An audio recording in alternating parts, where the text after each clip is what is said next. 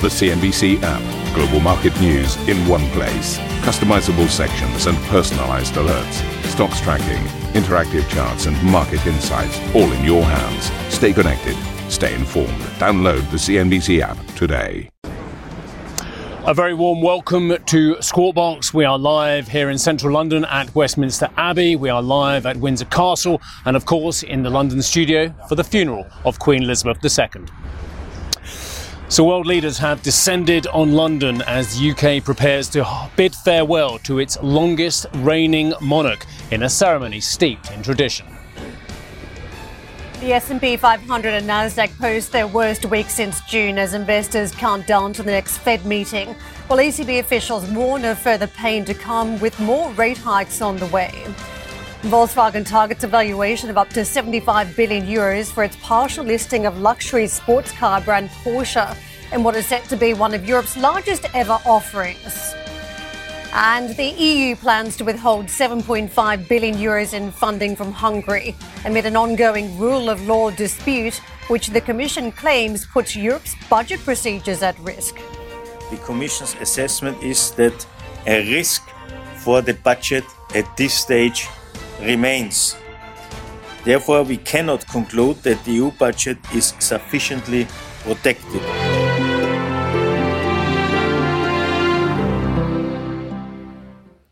The state funeral for Queen Elizabeth II is taking place in London today. The service begins at 11 o'clock and will be attended by more than 2,000 guests. Many world leaders will be in attendance, including US President Joe Biden, Commonwealth Prime Ministers, European heads of state and members of royal families. Well, let's get out to Steve, who joins us from outside Westminster Abbey. Steve, this is a hugely significant day, the last final send-off for the Queen, Her Majesty, and of course the biggest security operation we've ever seen here in London.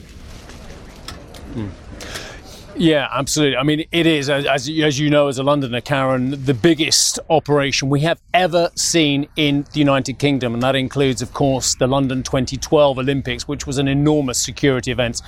Police forces, security, the armed forces from all over the country have descended on London and Windsor to make sure it is a safe send-off, as you say, for Her Majesty as well. And of course, it follows what has been several days of mourning around the country. First of all, in St Giles's in Edinburgh. And of course, 4 days with the Queen lying in state at Westminster Hall in the Houses of Parliament. And just for our international viewers who are not quite sure of the geography of London, let me just tell you that to my right, the south here, I can see Big Ben, which is, of course, part of the Houses of Parliament.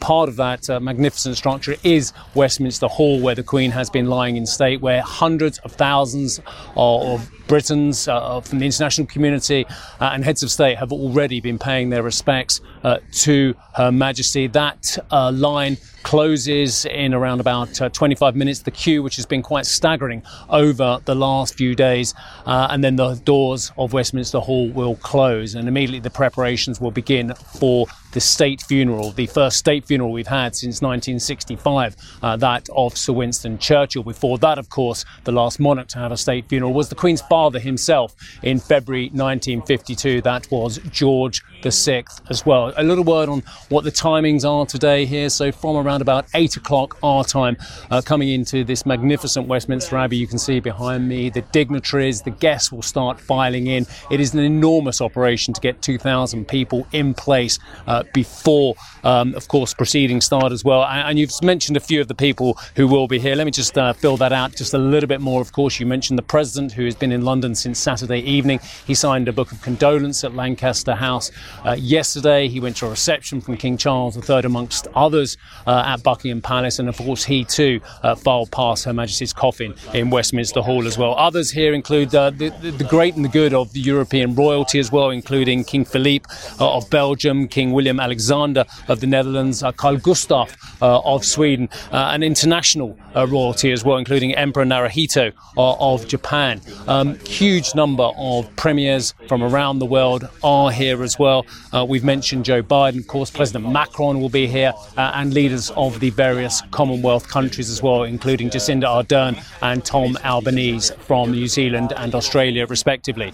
So at 10:44, the Queen's body will be on the state gun carriage. It will be carried there in the coffin, of course, and placed on the state gun carriage. There will be a very short procession, a few hundred yards from the Houses of Parliament, from Westminster Hall to the Great West door here, the Great West entrance of Westminster Abbey, and that will then be transferred by the Grenadier Guards to Westminster Abbey, and the service will begin at around 1100 local time, 11 BST. It's a relatively short service, around about an hour. It will be conducted by the Very Reverend Right Honourable David Hoyle, who is the Dean of Westminster. Amongst the people speaking, of course, as you would expect, is the Archbishop of Canterbury. He will be reading the sermon, but others making readings include the Prime Minister, Liz Truss, and indeed Baroness Scotland, who is head of the Commonwealth nations as well. The last post will be sounded towards the end of the service. There will be a 2-minute silence, and the national anthem will be played at circa 11:55 as well. Thereafter, the ceremony here in London ends at Westminster Abbey, but the Queen's coffin will then be transferred for what is the large processional feature of the day here in London. There will be another one later on, which I know Tanya will tell you about, in Windsor, but it will be then carried in the state gun carriage. You've got 142 sailors from the Royal Navy will be pulling the state gun carriage all the way from here at Westminster Abbey, all the way through Horse Guards, up the Mall, past Buckingham Palace, up to Constitution Hill, where you have the Wellington Arch, which is right next to Apsley House, actually, which was the former residence of the Duke of Wellington. He, incidentally, was another of a very limited number of non-royals who have had a state funeral. Another notable name included Sir Isaac Newton as well. So an extraordinary day's events here in London, and there will be 2 further services later on in Windsor, which I know that Tanya will cover a little bit later on. Steve, I noticed crowds have stepped up in London in previous days, and we've certainly seen people paying their respects at Green Park to the floral tribute, to lay flowers for the late Queen, but also going down to Buckingham Palace and, of course, to Westminster Hall. I know that about a million people are expected in central London today, so a huge amount of people, and plenty also watching the funeral play out on television, which we've not seen before, a monarch and a funeral broadcast on television. It's going to be an absolutely enormous event globally as well. We know from looking at our own coverage in the United States as well how much it has captured the attention of the entire planet. I think we can talk about the worldwide audience in terms of hundreds of millions, if not more as well. And central London is able to absorb large numbers, as you well know, Karen, but I think the numbers we're talking about here are going to be absolutely enormous, especially on the route lining the Mall, and as you mentioned there, in Green Park, and just passing Buckingham Palace all the way up to Constitution Hill, which is right at the foot of Hyde Park as well. The operation here amongst the armed forces and the police is absolutely staggering, as big as any I've seen as well. But what is extraordinary, Karen, and I can tell you now, just standing here at Westminster Abbey, it is an eerie silence. There is an enormous infrastructure built for the world's media, and you've probably got somewhere in the region of 100 camera points around where I am now as well. But apart from that, I can see members of the police force just doing their final checks around the Abbey, but there is an eerie silence here in Westminster at the moment. You cannot see from where I'm standing any members of the general public, of course, and we do know that the security operation has taken on many facets as well, including the fact that most of the world's most important people, dignitaries, heads of state, premiers, kings, queens, emperor, in case of Mr. Naruhito as well, the emperor of Japan as well, a lot of people will be getting buses, shuttle buses, here to Westminster Abbey to avoid some of the congestion that normally occurs when you have such a large amount of dignitaries in place. The President of the United States has been afforded the luxury of bringing his own vehicle to the ceremony here. That is, of course, the kind of security you would expect of the President. But actually, in Karen, a place you know very well, Royal Hospital Chelsea, which is a very beautiful building a couple of miles to the west of where we are here along the River Thames as well. That will be the staging point for a lot of the dignitaries to meet, to get on their shuttle buses and to come here to Westminster Abbey as well. But it is an enormous day of events ahead. As I say, the ceremony itself kicks off at 11 o'clock, but there are two later services, a committal service and a private burial of Her Majesty. They will both occur in Westminster later on, but I know Tanya has been looking into a lot of the details of those services. Steve, thank you very much, and I can tell you Chelsea was locked down yesterday as well, gridlocked in many of the streets, which tells you about the planning too as world leaders have been arriving. Meanwhile, Queen Elizabeth will be laid to rest alongside her late husband, Prince Philip, as well as her father, mother and sister in Windsor later this afternoon after a private family burial service. Well, Tanya does join us with more on today's events in Windsor. Tanya, plenty of pomp and ceremony at Westminster, but Windsor will be where a lot of the private proceedings take place later on today. That's right, Karen. Good morning from Castle Hill here at Windsor Castle. You've heard from Steve there the details of the state funeral. Here at Windsor, it will be smaller ceremonies. And what will happen, of course, when the Queen's coffin arrives here at 3:06 British Summer Time, she will be met at the bottom of the Long Walk by a procession. The Long Walk is about 2.9 miles. She will be led up there. 102 military horses are going to be used. There'll be a procession behind the hearse. She will then arrive at 3:20 approximately at the top of the Long Walk and enter into St George's Chapel.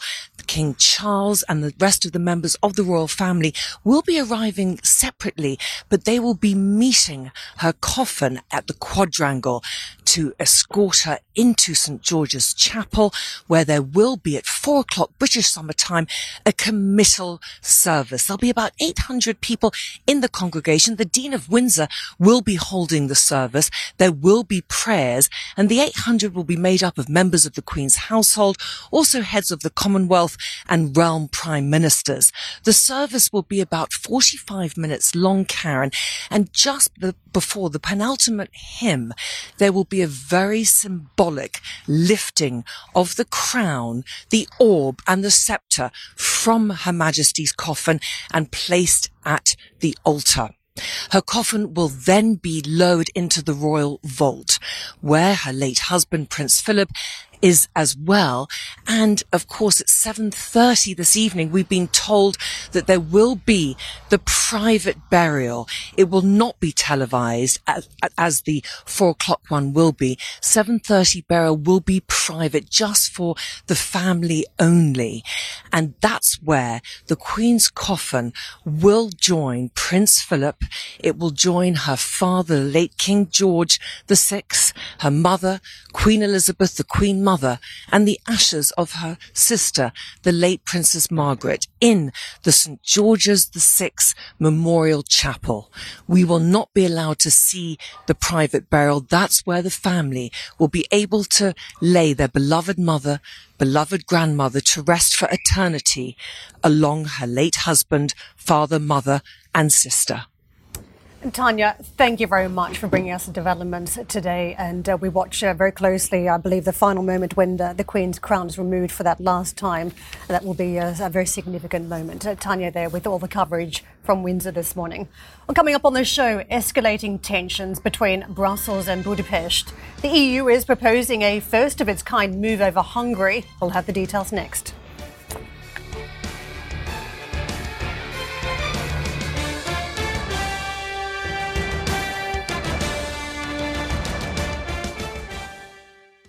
Ambition to me is about doing better. I think ambition creates a pathway. The best advice I can give someone starting off a career is don't have a career, have lots of careers, try loads of different things. Talk to people and put your ambition out there. I don't feel that I've hit peak ambition because it's a learning journey. CNBC is where ambition meets opportunity. What does living ambitiously mean to you? Hear it from our CNBC anchors, reporters and global business leaders on CNBC.com.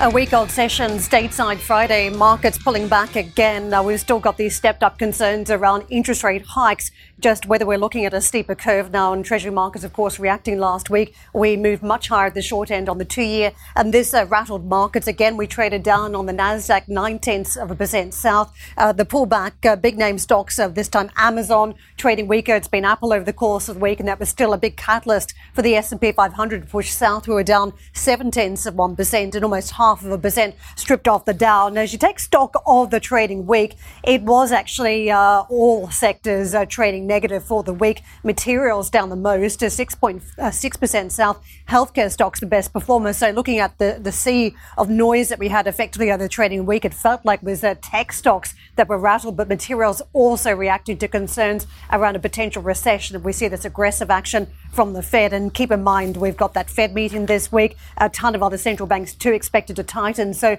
much tighter monetary policy globally is what we're looking at. But clearly concerns around the long-term picture. And where we end up on Fed funds rate, chances are for 5 to 5.25%, which is what Goldman Sachs is now looking at as a 50-50 chance in market. So let me take you elsewhere to FedEx.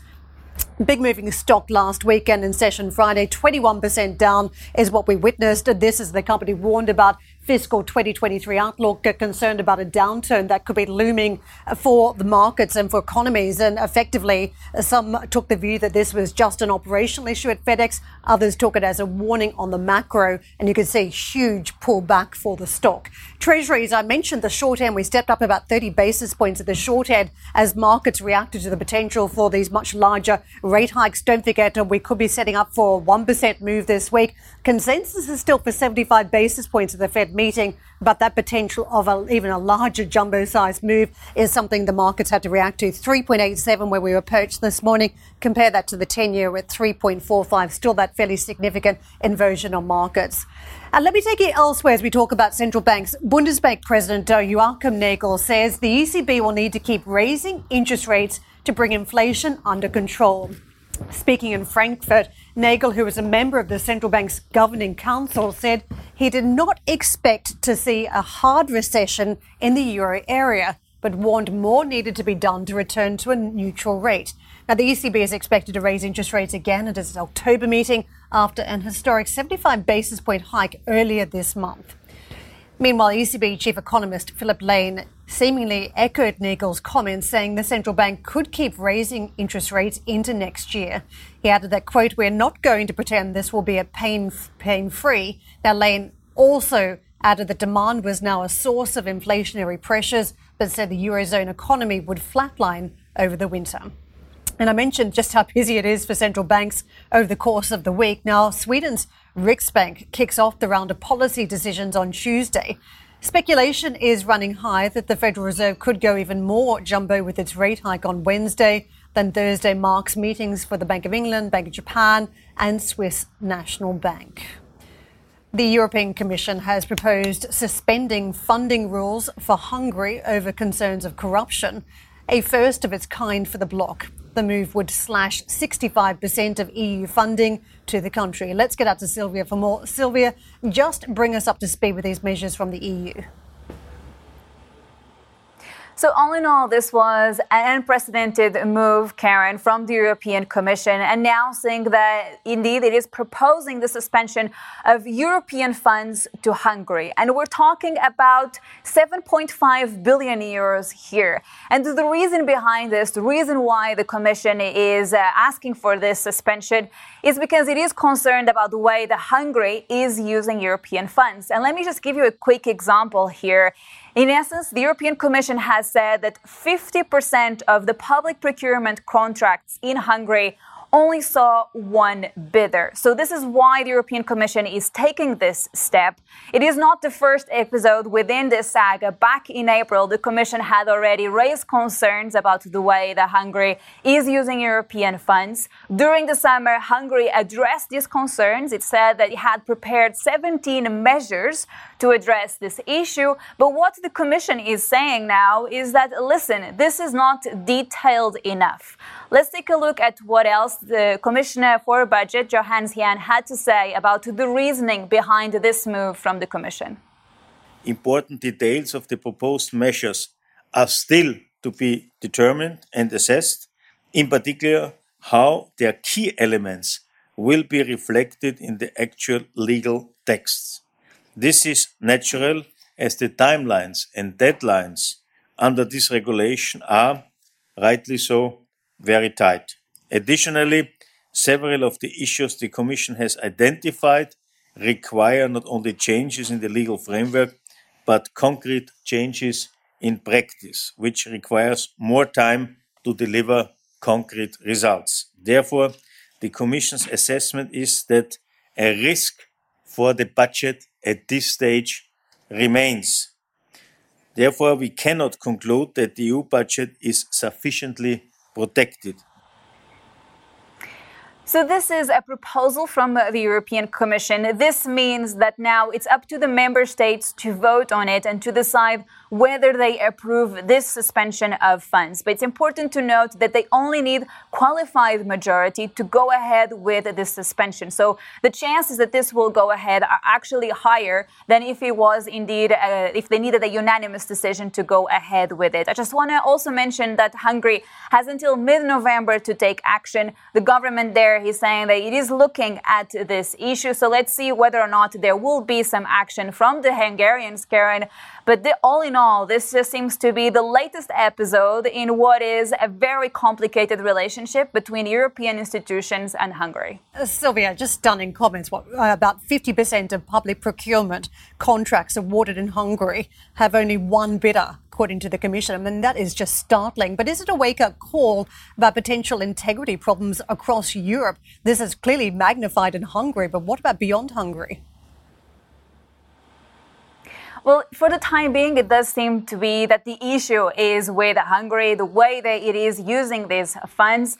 And there's actually a school of thought out there suggesting that perhaps this is happening right now. So then the European Commission has leeway in the coming months to also approve the COVID-related funds that have not yet been approved for Hungary. So there's a school of thought there that perhaps the move that we're seeing right now is actually to help both the Commission and Hungary. So from a perspective, from an outsider perspective, really, it remains to be seen how much action and detailed action we will see from Hungary to address these issues. But we know that this is not, a new concern when it comes to Hungary. There are other concerns as well. For instance, when it comes to the fact that Hungary has signed new deals with Gazprom at a time when, the European Union is making a huge effort to stop the dependence that they had from Russian fossil fuels. So this is not the only issue that really divides European institutions and Hungary, but the linking point so far in terms of their relationship, in terms of keeping Hungary still within the EU, it is all about the money. It's about the European funds. So let's see how this issue will be solved to then understand indeed how united the EU actually is in other matters, not just about European sanctions on Russia, but indeed on this move to end the dependency on Russian fossil fuels. So there's a lot at play here, Karen. Sylvia, if we think about a lot of money that was dispensed on the back of a crisis, it did tell us a story of solidarity in Europe. In recent weeks, we've been talking about it through the lens of Italy. We know we're counting down to an Italian election, that if there is any wriggle room around how the money is spent, it sends a really negative picture. Next time round, if there's a crisis, what sort of solidarity will there be? But this issue that comes up with Hungary also comes into the mix. If we're talking about corruption, money that is not well spent, that doesn't get the desired outcome and reforms and repairing economies, then doesn't that put future rescue missions in crisis as well? I mean, for the time being, it's all about the COVID funds, right? This was a big step for the European Union. They said that they were going to raise money together for the first time. And that process so far has been implemented quite quickly and quite well. But it remains to be seen, indeed, how this money is actually going to be used. We're talking about Italy within this context as well. A huge question mark about what the next government is going to do about these European funds. But it's about implementation, and so far it's very early to tell indeed how this money is going to be used, if it's going to be effectively done, because we know that the member states have a lot of benchmarks to achieve in order to get more disbursements. So far that has been the case. Hungary, though, still doesn't have those COVID-related funds. So let's see how that money is going to be implemented there. But perhaps what we're seeing now between the Commission and Hungary in terms of their cohesion funds, we could also see in terms of the COVID-related funds.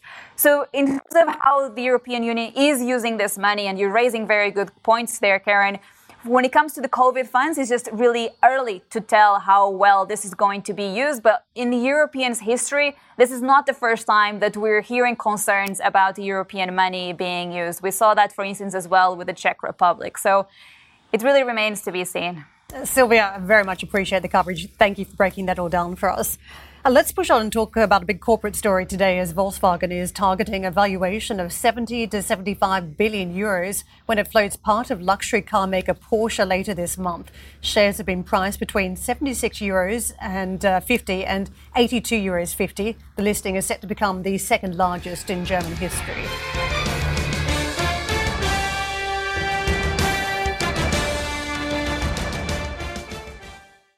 Thank you for listening to Squawk Box Europe Express. For more market-moving news, you can head to cnbc.com.